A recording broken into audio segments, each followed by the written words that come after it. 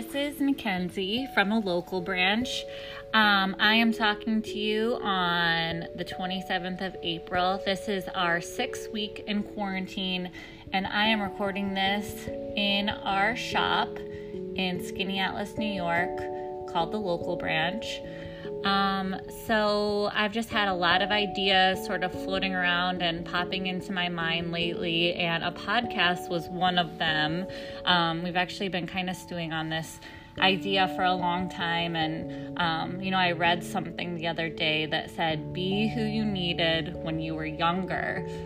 And I thought, this is the perfect time to kind of be that person. And I don't know, when things are weird and scary and up in the air, I guess things are always sort of certainly uncertain. But, now is particularly, more challenging. And so I just wanted to use this podcast as a place for, Blaine and I to share our story about growing our businesses, both the local branch and the Kester Homestead, to hopefully, just help other people that might be going through this process, and maybe eventually we'll bring in other small makers like ourselves, because in the 10 plus years of us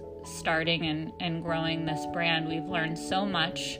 In 2009, we moved out to California right after college, and, we were just two young kids in our very early 20s, I think we had $3,000 combined in our bank accounts that we had worked all summer saving. And, right after the holidays, we moved out to California with a suitcase each and no place to stay and no jobs. Blaine was going to be starting AmeriCorps, and that's kind of what brought us to San Francisco. I just said, I'm moving to California. You can come with me. And he said, okay. And so I was hunting and just submitting resumes into a black hole because it was the recession and I didn't really know what that meant, and I didn't have any experience of what, hunting for a job in the real world felt like or looked like. So I didn't really have anything to compare, which was kind of a blessing in disguise, because we just started hustling. And a friend of ours came out and was visiting us while we were living in this little town, Fairfax, California, in Marin. And, I was working at a coffee shop, a really cute coffee shop there, and just sort of trying to figure out my way, sort of through a process of elimination. When you're sort of an artist or creative, I think it can be challenging to narrow down exactly what medium you like to work in, what clients you want to work for, and especially I think in the beginning, at least for me, I was just really trying to find my voice and understand what I wanted to do and how I wanted to make my livelihood. So this friend shared Etsy with us, and it had only been around for a couple of years, and I had never heard of it, and everyone we told had never heard of it, and there weren't very many makers on there. And we thought, this is, our perfect opportunity to, put some things up there and try to make our skills as artists something that we could make a viable business. And we never really thought that it would turn into something that we would do full time, especially in the beginning. It was just more of like a side hustle and a way for us to fund a creative hobby. And really my vision that started to develop when we were living out in California was to just get like a really beautiful old estate with a house and a barn, and I really wanted to host people. I think for me, as I was narrowing it down through a lot of really funny ways, I realized that I liked setting up spaces and curating, and especially things that were fleeting. I really love interior design, but the pressure of doing that and working with clients with different tastes and visions wasn't necessarily what I wanted to focus on. But the idea of setting up a wedding or a dinner party out in the woods, or, you know, in the fields or in a barn, someplace unexpected, just really felt so charming. But we were also in our early 20s and had like no money. So that was something that I was like, maybe by the time we're 30, we can do that. So that was sort of like our longer term goal for the time. And the local branch was something that was right in front of us, something that we could do while we had our other jobs. And, you know, we had other jobs for a long time while we grew this little brand very slowly and surely. At first, I worked in a coffee shop, and then I thought, you know, maybe working at Anthropologie, I heard about this position that you could be like the display coordinator or on the visual team. And I was like, that sounds perfect for me. You know, growing up in upstate New York, we didn't have an Anthropologie. So I think like the first time I even went into one was in San Francisco, and just like the beautiful installations. And I was, you know, imagining the art room down in the basement and getting to, you know, use all the tools and woodworking and painting. And it just kind of felt like maybe an extension of being in school for art like I was, and that sounded dreamy. And then, you know, when I went to apply, it was like Rachel, the display coordinator, had been there for like 20 years, and I didn't realize like that this was actually a really competitive job, and just me coming out of school wasn't going to get this position so easily. So I started as a sales associate and just kind of like begged for these visual merchandising shifts, which it's really funny because I like had to wake up at 4 a.m. because the shift started at 6 a.m. But I took 2 buses to get into San Francisco. And then I would have these funny like on-call shifts that meant I'd have to like get dressed and be at the bus station like waiting and call in to see if they needed me or not. And if they didn't, then I'd walk back up the hill to my house.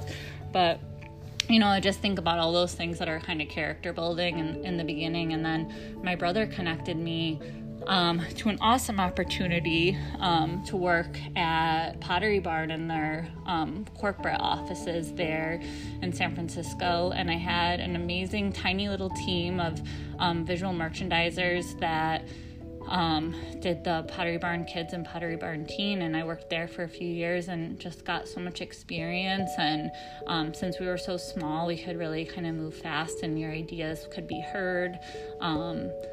And it really like catapulted us to being able to financially afford to take the local branch full time and just kind of have the confidence that we were ready to do it. So Blaine and I were sitting on the couch one day, and we had some friends over, and I just sort of started telling everyone, like, you know, wouldn't this be so cool if we got an Airstream and like we turned it into a mobile workshop and like a store, and we could just travel all around, because I just didn't want to like travel for a year and not make any money and spend all of our savings. I wanted to make it sustainable. And I think we luckily had really open-minded friends and, you know, people that were like, yeah, that would be awesome, you guys should do it. And I have to say Blaine was a little skeptical, but it was something that we eventually both took seriously and were like, okay, yeah, we can do this. So we hunted on Craigslist for a while, and we looked at some seriously bad Airstreams and RVs and other trailers. And, you know, we just have always been sort of this, we want something kind of right in the middle. Like, we could do the work to bring it back to life and make it look good, but we can't have it totally falling apart. So we ended up finding one for, I think it was like $3,000, and we paid this person cash, and like we didn't even have a hitch or anything. We didn't even know what that was. So we towed it with a flat tire for about an hour and a half on the highway, and we somehow made it back to San Francisco. And we parked right out by the beach where you were allowed to park trailers, and we worked on it on the side of the road. We had our apartment still, which our lease was running out, so we had a very short window to flip this thing. And it's actually really funny because we gutted the whole thing when we were on the side of the road, which was very challenging because we didn't want to leave anything on the sidewalk or anything. So we gutted it in a couple of days.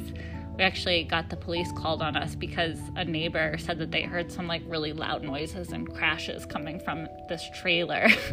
And it was just Blaine and I doing like a whole demo project, and we had to assure them that we were okay. We were just doing this crazy project, and they laughed. And we called 1-800-GOT-JUNK, and they came right to our Airstream, and they loaded up all of this really disgusting remnants that were in the Airstream. Someone had been squatting in it, and I just remember green slime and spray paint, and it was a very dirty job. But we got it cleaned up, and there was this overlap time where we couldn't quite get a lot of the work done before we had to move out of our apartment. So we did this little trek through San Francisco and stayed with some friends up in Northern California and did the work out in front of their house, and we had a air mattress to sleep on in their spare room. So until I think their neighbors got sick of us, so we ended up moving to a campground to finish the rest of the work. But it took us about 4 to 6 weeks total, but it was a really cool opportunity for us to showcase our design talents and kind of like really even get the voice of the brand a little bit more fleshed out. And we really cared about what we were bringing into the space and making sure that everything had a purpose and that everything was really going to serve us because it's a tiny space. And we quickly realized that this Airstream could not be a home, a workshop, and a store, which we originally thought we would have it be. But getting inside and just, putting a bed and putting our sewing machines and everything in, we realized that maybe the store element wasn't going to happen, and that would just be like our pop-up little booth that we would take around to festivals and craft shows and trade shows and things like that. So so we just renovated it. We went out and got old reclaimed redwood from a salvage yard, and we cleaned that while we were camping in a different campground, and we did all the built-ins. And then we would just go around to different like antique shows and just find really cool things with stories throughout our travels and slowly layer it on. So it wasn't like decorated in the first week, but we just got the essentials in there and then slowly like layered on things that had stories, and that really meshed and wove in nicely to the rest of our brand because everything had a story to tell. We were made throughout America, and all of our shirts had descriptions about the designs that Blaine would hand paint, and then we would tag everything with where we were in the country when we printed it or sewed it or where we found it for all of our antiques and other relics.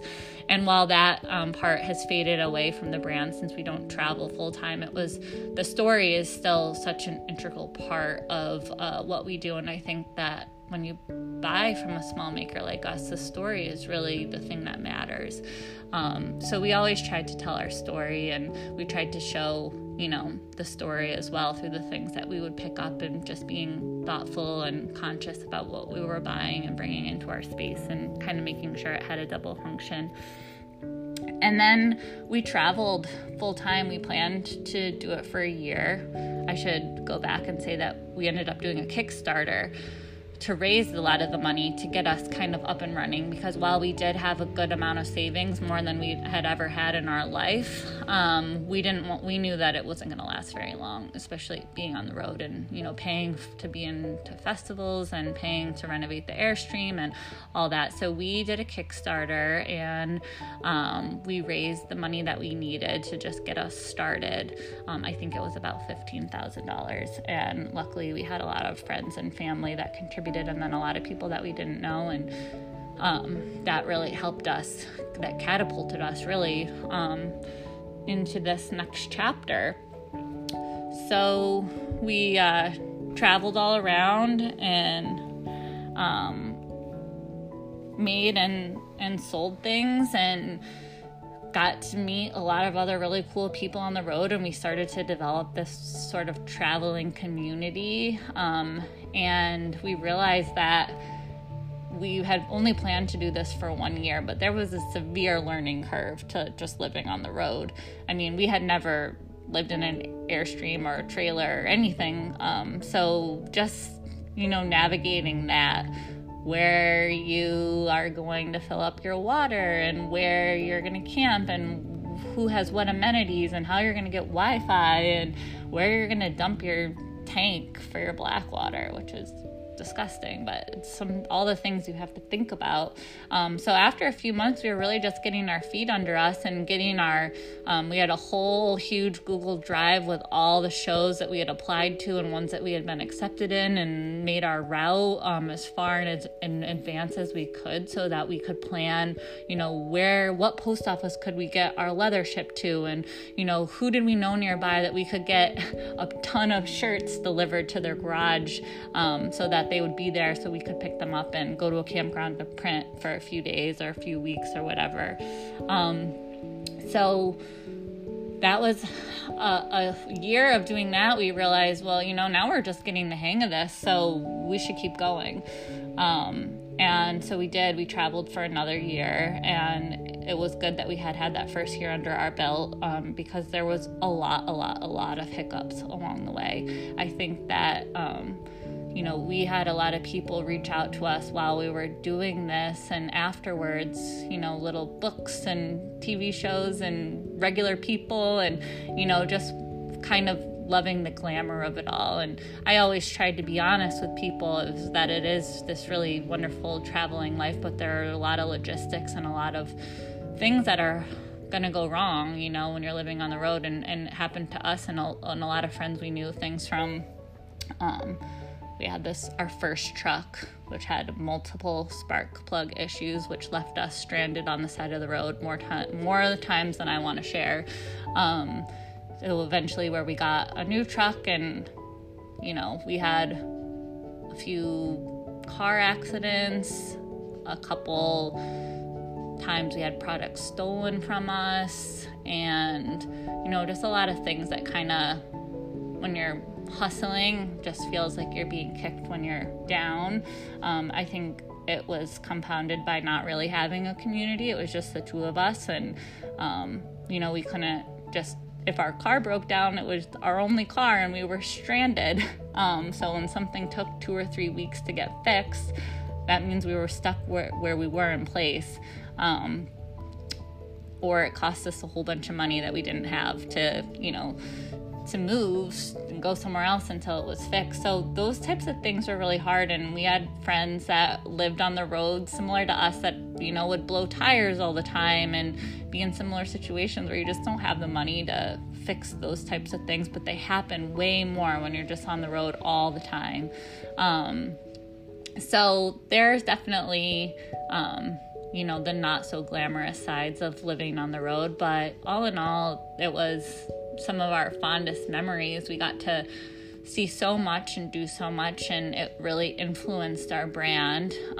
When people come into our store now, they're like, where are you guys from? Because people say, is it Colorado? Is it California? Is it Wyoming? And we're like, it's a mix of everything. We're from upstate New York originally, but we moved out west, and so we traveled for 2 years, and we're just inspired by everything, American history, Americana.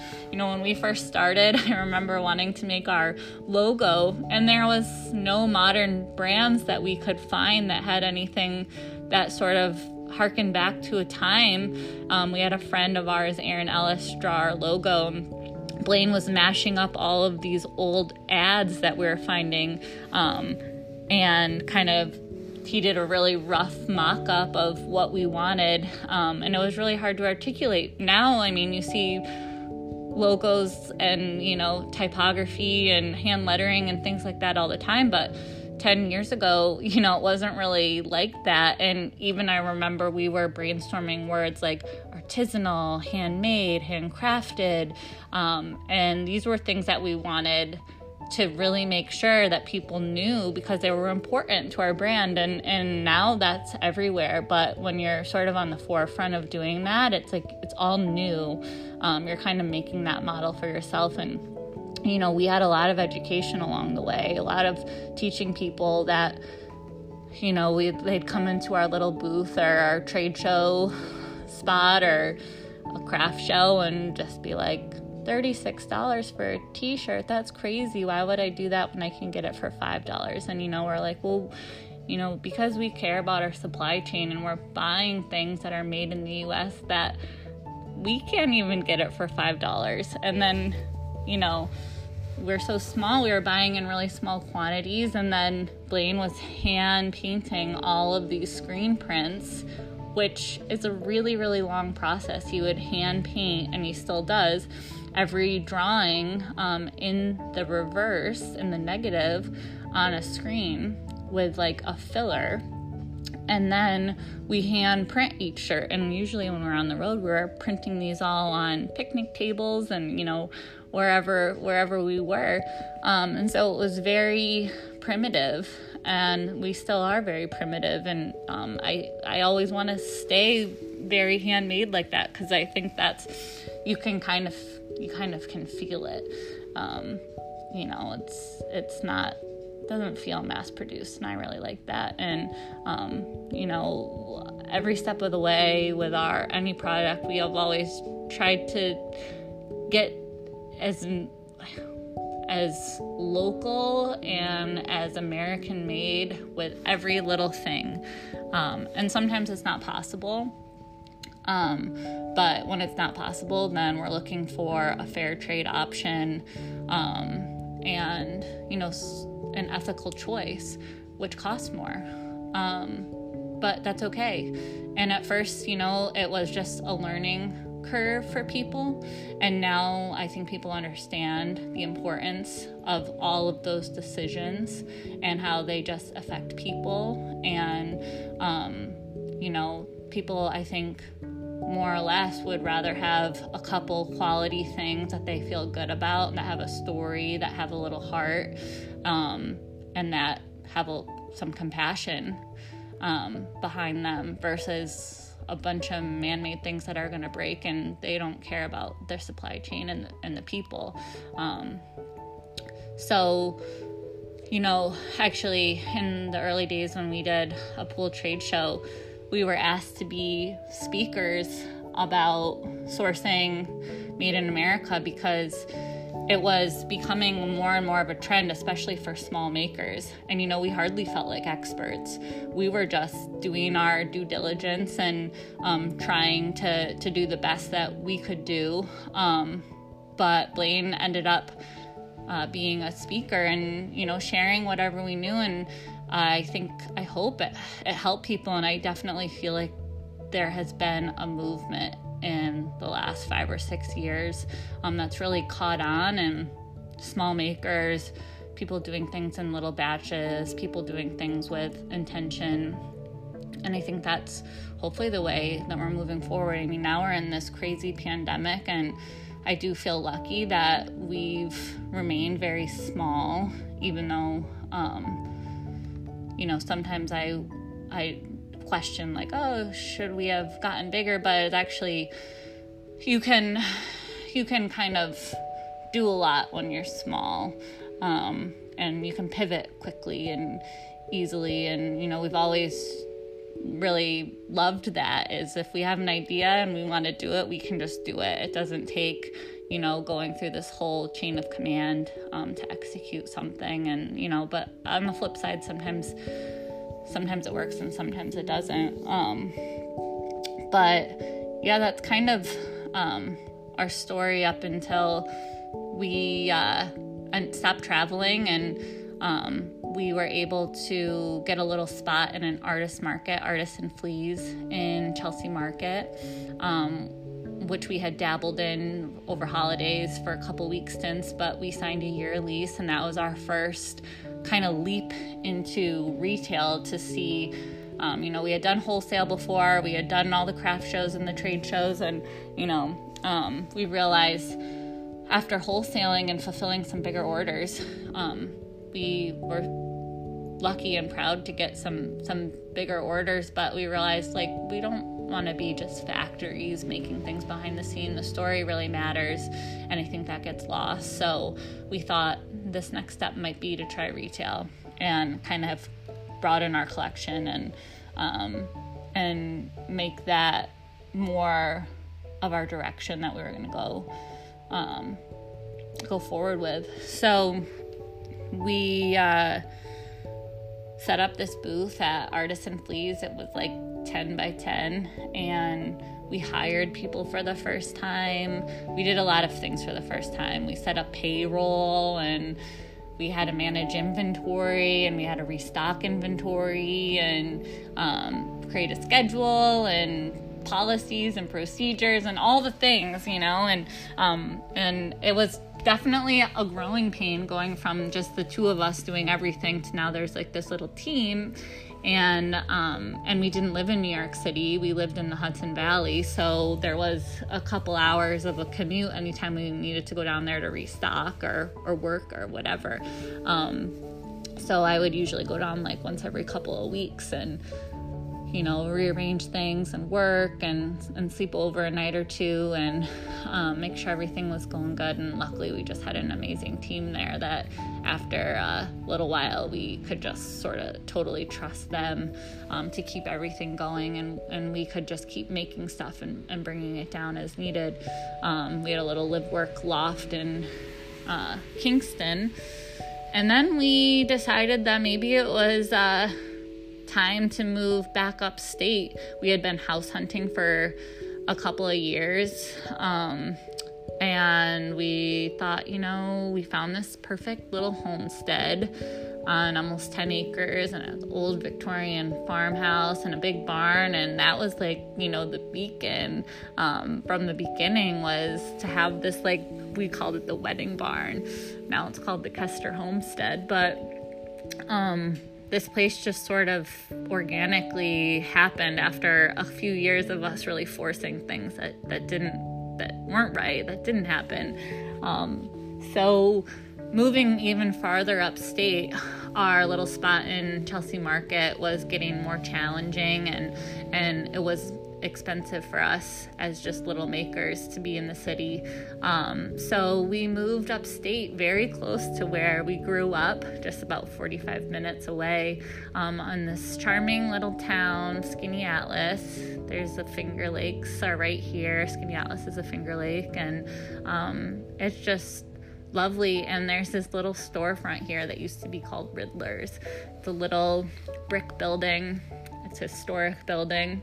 Goes back a long time, and Riddler's was here forever, a little penny candy and cigar and newspaper store when my dad was little.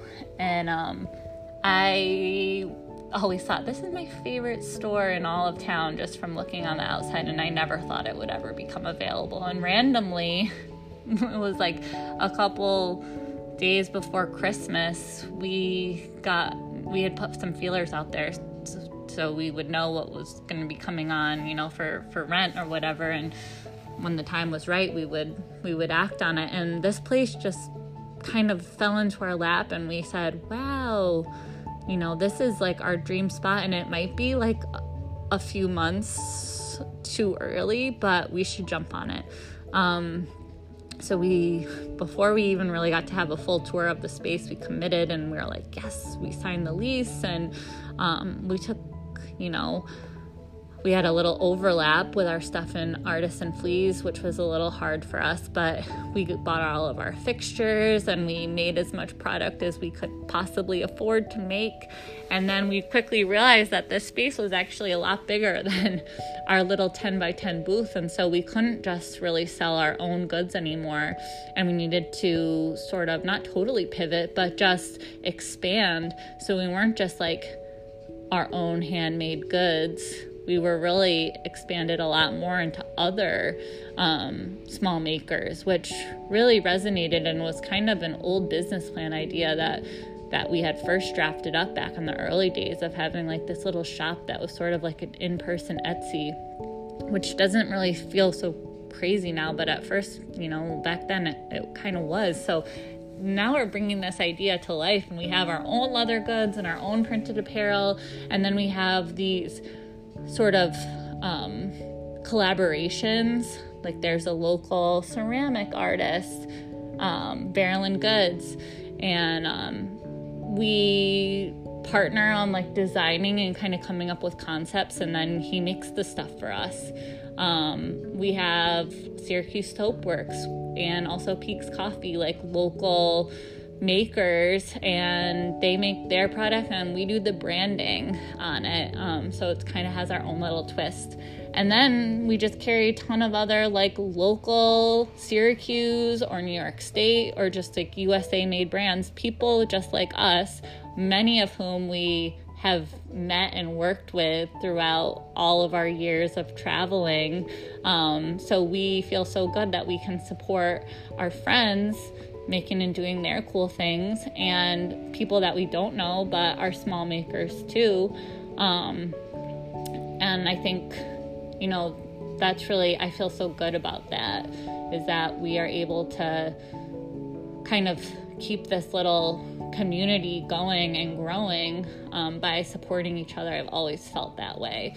Going back to that quote in the beginning, be who you needed when you were younger. It's like, that's kind of how I'm trying to live, It's like, these are all the connections, and I've always just felt that like rising tide or that community over competition. I've just never really felt like in competition with people that do similar things. I just feel like we're all better together, and we're all better when we join forces. And so I guess that's kind of, I think maybe the direction of this podcast is to just share our stories. Maybe it will inspire you. Maybe it will spark something in you. And then we can connect and we can collaborate with other small makers and hear their journeys and hear their triumphs and hear their falls. And, if we're all a little bit vulnerable, I think we can all learn something from each other. And, yeah. So let me know what you think, and I'm here to keep telling more stories if you want to hear them.